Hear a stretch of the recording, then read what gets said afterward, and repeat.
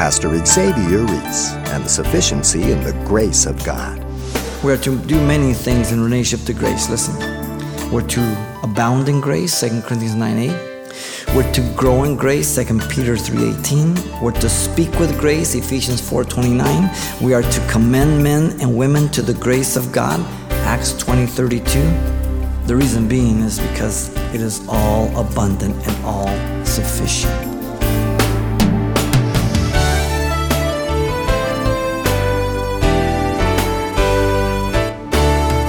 Welcome to Simple Truths, the daily half-hour study of God's Word with Xavier Reese, Senior Pastor of Calvary Chapel of Pasadena, California. From a prison cell in Rome came a letter addressed from a prisoner of Jesus Christ, seeking forgiveness for another. It's a story that parallels Jesus' work of mediation before the Father in that the Apostle Paul assumed the debt of another, Onesimus, the runaway slave, as he sought the gracious forgiveness of the owner, Philemon. Pastor Xavier is just beginning a verse-by-verse simple truth study of the New Testament book of Philemon. Let's listen. Paul refers to Philemon in a very affectionate and honorable manner. To Philemon, our beloved friend and fellow laborer. Paul identified Philemon here as one who is loved. Take note of that. The name Philemon means one who kisses, a Gentile convert in Christ. Great name. If you're a Christian, it should depict your character. A very loving person. Now, there's a kiss and there's a kiss. There's a kiss in the Lord and there's a kiss in the flesh. In fact, Paul calls the kiss of the Christian the holy kiss. But somewhere along the line, the holy kiss became a whole lot of kiss, and they had to kind of remove it. You know, flesh is flesh. The word beloved, agapitos, means dear or esteem. Philemon is esteemed dearly by Paul and Timothy. The root word is agape, the source of love, in which they appreciate Philemon, God's love.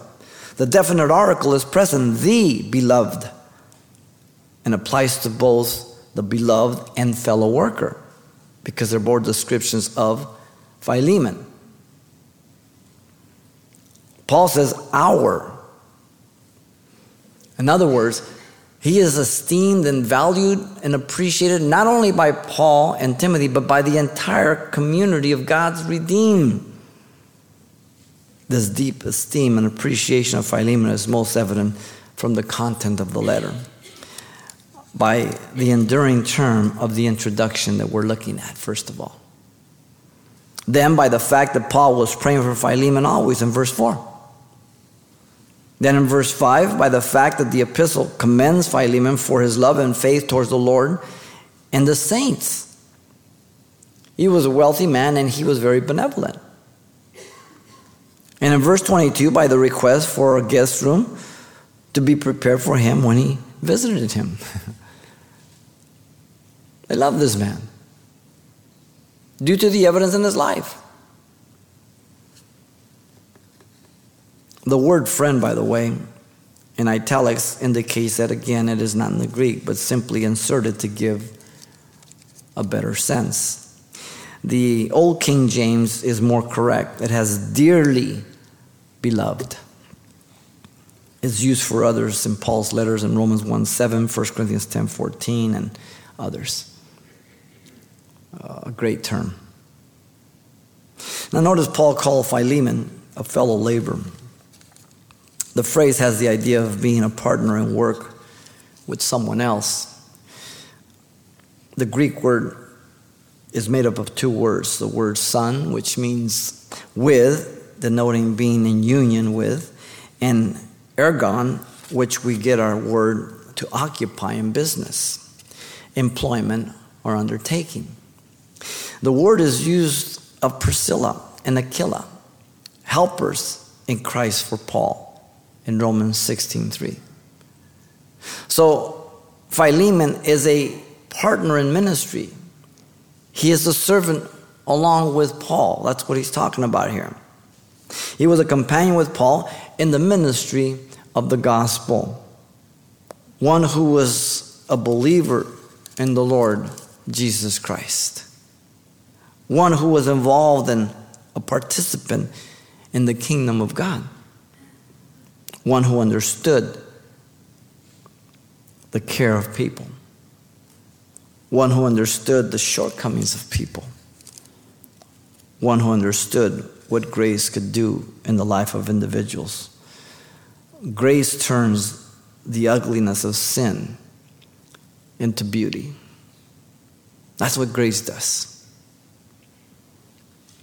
One whose name means one who kisses. An appropriate description of one who is transformed and being used by Jesus. An individual who is ready to impart loving benefit. This is Philemon. Now notice Paul addresses a woman next, as he did Philemon, to the beloved Apphia. Apphia is believed to be the wife of Philemon from early times. Apphia is a Roman name, and she most likely is a native Phrygian. Her name means fruitful. And she also was dearly esteemed by the Apostle Paul and Timothy here. What a beautiful name for a Christian woman. The very evidence of abiding in Christ. Fruitful. That's what we're all to be. This is the only time that she is mentioned or this name appears in the New Testament. So this is all the information we really have about her. The same adjective is describing her as her husband, Philemon. Agapitos, esteemed, valued, appreciated. She was benevolent like her husband, one. She followed the leading of her husband, a submissive wife, as the scriptures. Both examples of Christ in them. This is what the church is about. Paul addressed a man of great courage next. Archippus, our fellow soldier. The man Archippus means master of the horse, his name, again indicating the Gentile convert. He is believed to be the son of Philemon and Apphia, again from the earliest of days. This has been accepted. John Knox stated that Archippus was the overseer of Laodicea and lived there, but there is no internal evidence in the epistle or anything else. Again, one of these things that people just pass down and people start repeating it. Inductive study means you have to find it in the text. If you don't find the text, it's all trash. It doesn't mean anything. It's not truth. The man Archippus, notice, is described as a fellow soldier. It means one in union with Paul and Timothy as a soldier of the cross of the gospel. Archippus was a committed soldier involved in the spiritual warfare for the souls of men and women in their care, possibly against the Judaizers that were there in Colossae, as we studied the epistle to the Colossians, in the absence of Epaphras. He's in good company with Epaphroditus, remember in Philippians 2:25, who nearly died serving Paul there in Rome. He's the only other one who's called a fellow prisoner or a fellow soldier, as here. Only Epaphroditus and here Archippus are named that. No one else is called that. Not that there aren't any others, but they're the only ones in Scripture that are indicated to be like that. Now, Archippus is believed to be the minister left again in charge of the church in the absence of Epaphroditus. We are not told that, but looking at Colossians and looking at Philemon, it is very possible, because in Colossians 4:12 and 13, Archippus is mentioned along with Epaphras, the minister of the church of Colossae, who came to Paul at Rome to inform him about the heresy of Colossae. And in verse 17 of chapter 4, it mentions the epistle there to the Colossians, to Archippus to take heed to the ministry which he had received of the Lord and to fulfill it. It is possible that in Epaphras' absence he was left in charge. If not, he had a ministry there at Colossae which he had great responsibility over. It's very, very evident in Colossians 4:17. Notice Paul last addresses the house church. And to the church in your house. The man Philemon had opened his house to be the place of meeting for the church in Colossae. And the letter is personal to Philemon, not to the church. Some have taken this right here when it says, and to the church in your house. And they say that the letter is addressed to the church and that this letter was to be read to the whole church. I don't think so. I think that Philemon prior reported that Paul had written and gave some things on it. But this is a direct appeal to Philemon on a very sensitive issue with Onesimus the slave. And Paul is not forcing him or pressuring him. The decision was absolutely up to Philemon, not the church. Listen to me. The church is not a democracy. There is no voting.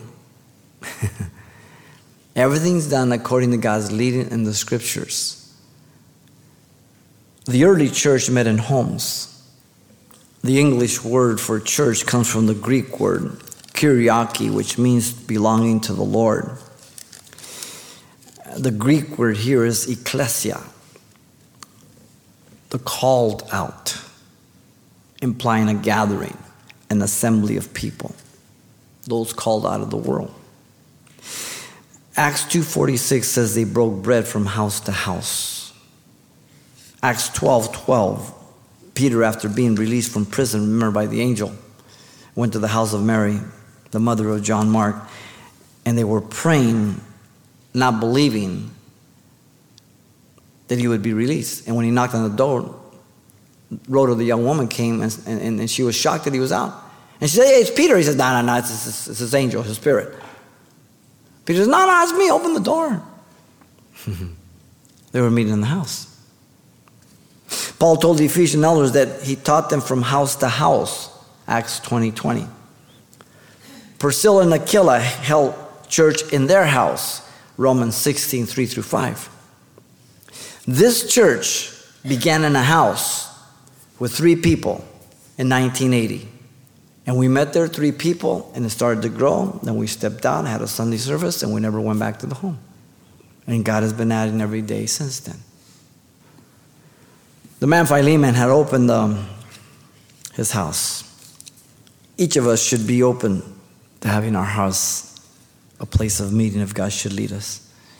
Be it for the neighbors, be it for our own family, be it for relatives, be it whatever it may be. Or at work, there may be an opportunity to start a Bible study at lunchtime or whatever it may be. Or before work or after work. You need to be open. See what God has. 2 Timothy 4:2 says, preach the word, be ready in season, out of season, convince, rebuke, exhort with all long suffering and teaching. That's for all of us.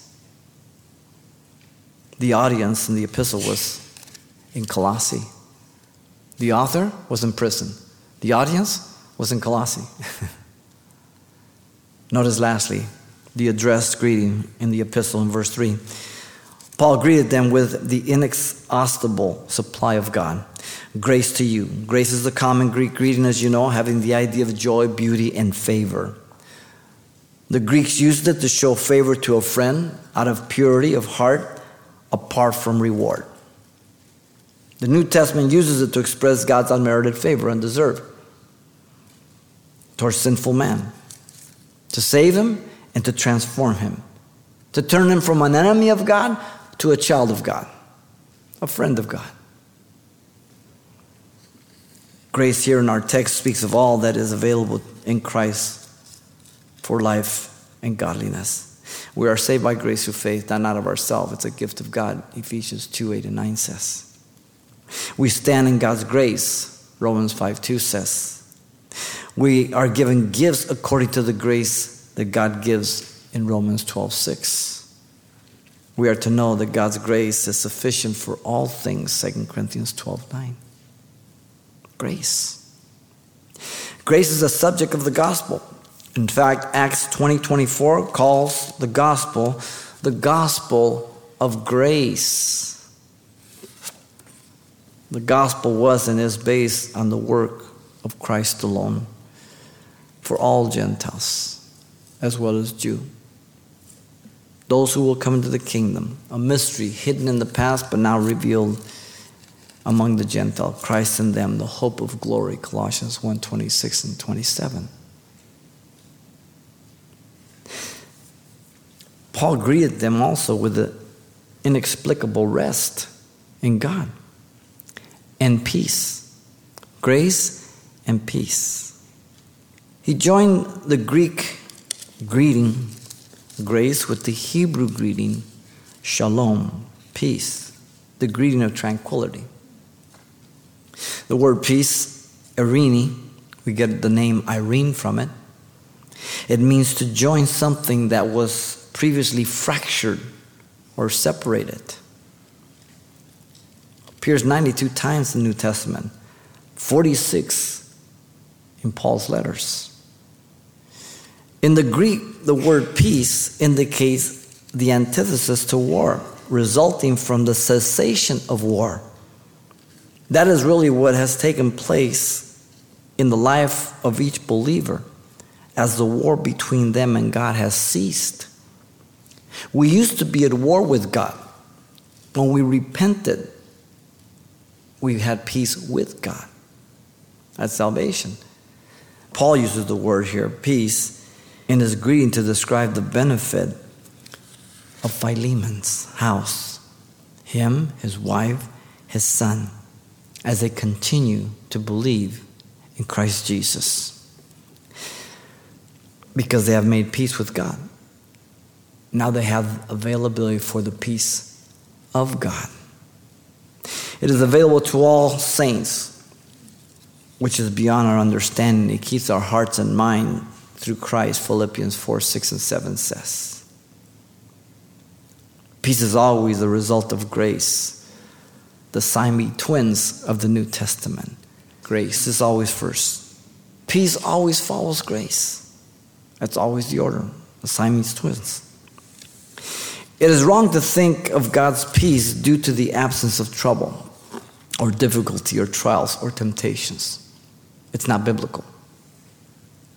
Peace is the confidence that rests in the total dependency on the grace of God to meet the need or accomplish the work that results in the peace of God. Let me give you a picture, an illustration of the peace of God. You ready? You're down at the beach. It is a horrific storm. The wind is 60 to 70 miles an hour. And in this cliff, this precipice, there is a little dove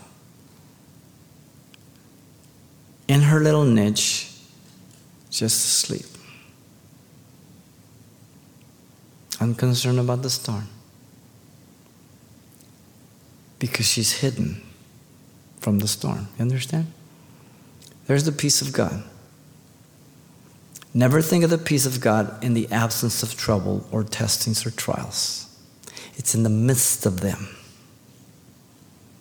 Paul, in fact, calls the gospel of Jesus Christ the gospel of peace in Ephesians 6:15 and Acts 10:36.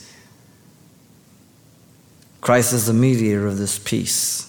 Christ himself is that peace, Ephesians 2:14 through 18. Now notice that Paul greeted them by pointing out the undeniable source of grace and peace from God our Father and the Lord Jesus Christ. The two persons are God, our Father, and the Lord Jesus Christ, the expression of deity, the first two persons of the Trinity, God the Father, the source of all things, the Lord Jesus Christ, the channel to give us all things, and the third person of the Trinity, the Holy Spirit, the agent that imparts all things. The Father and the Lord Jesus Christ were the source of their salvation blessing, both of them. Paul can't mention it enough. The long-awaited Messiah, prophesied of the Old Testament. That's who he was. It's much like a father who regards the best of his children and for his children. Having provided everything for them during life, a home, education, a sizable inheritance, even in advance, But how they appropriate the provisions will determine the outcome. God has provided everything for you and I. It's up to me how I appropriate it. You understand? It's not God's fault. It's me. How I appropriate it. Are you living in God's grace regarding your past life and present state? If you are living under God's grace, then you do not allow Satan or anyone to condemn you. For you are a new creature. Your sins have been forgiven, cast in the deepest ocean. You're a new creature in Christ Jesus, 2 Corinthians 5:17. Condemnation is when Satan or someone rubs your nose in a sin that's been forgiven. Conviction is when you're in a sin and Jesus is telling you, get out of there, confess it. That's how you distinguish between condemnation and conviction. If you're living under God's grace, then you won't be condemned. And you won't be condemning others, but being more like Jesus Christ. Being more compassionate, but never permissive. Colossians 3:12 through 13 tells us that. So we have to be careful we don't become permissive.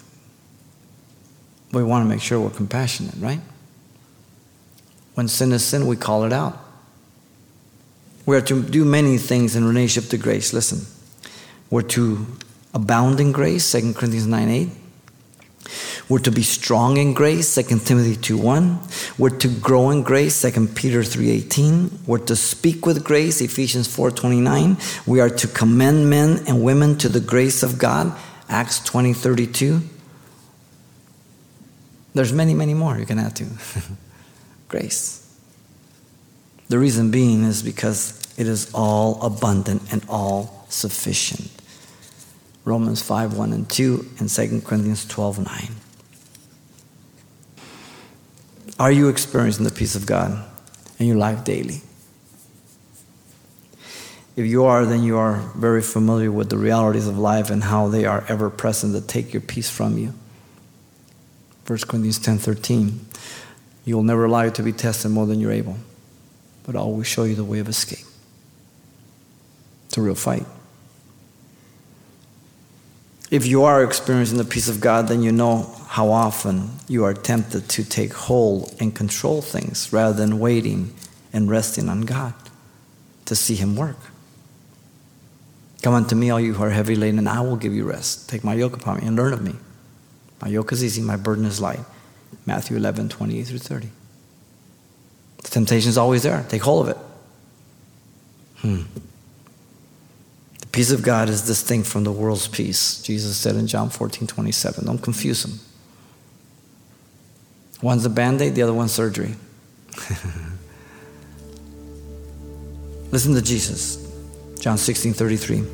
These things I have spoken to you, that in me you might have peace. In the world you will have tribulation. Be of good cheer, for I have overcome the world.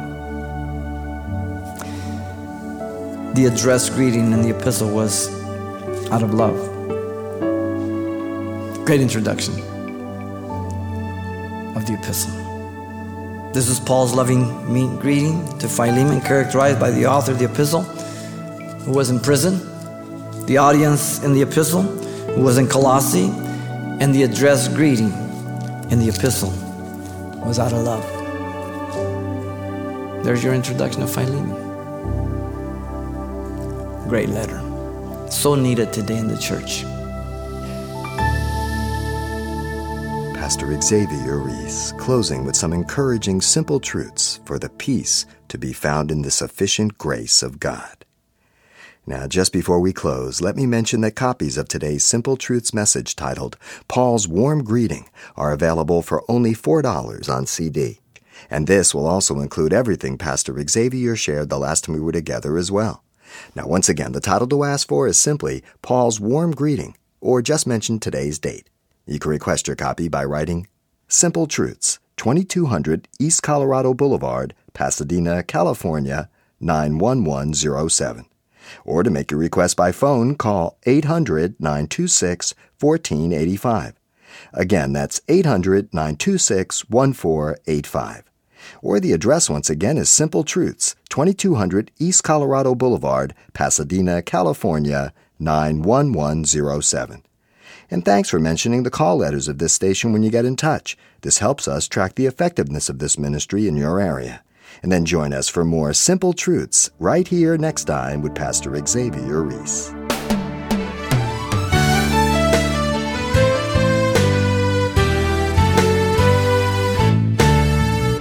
Simple Truths with Pastor Xavier Reese, a daily half-hour broadcast, is a radio ministry of Calvary Chapel of Pasadena, California. www.calvarychapelpasadena.com.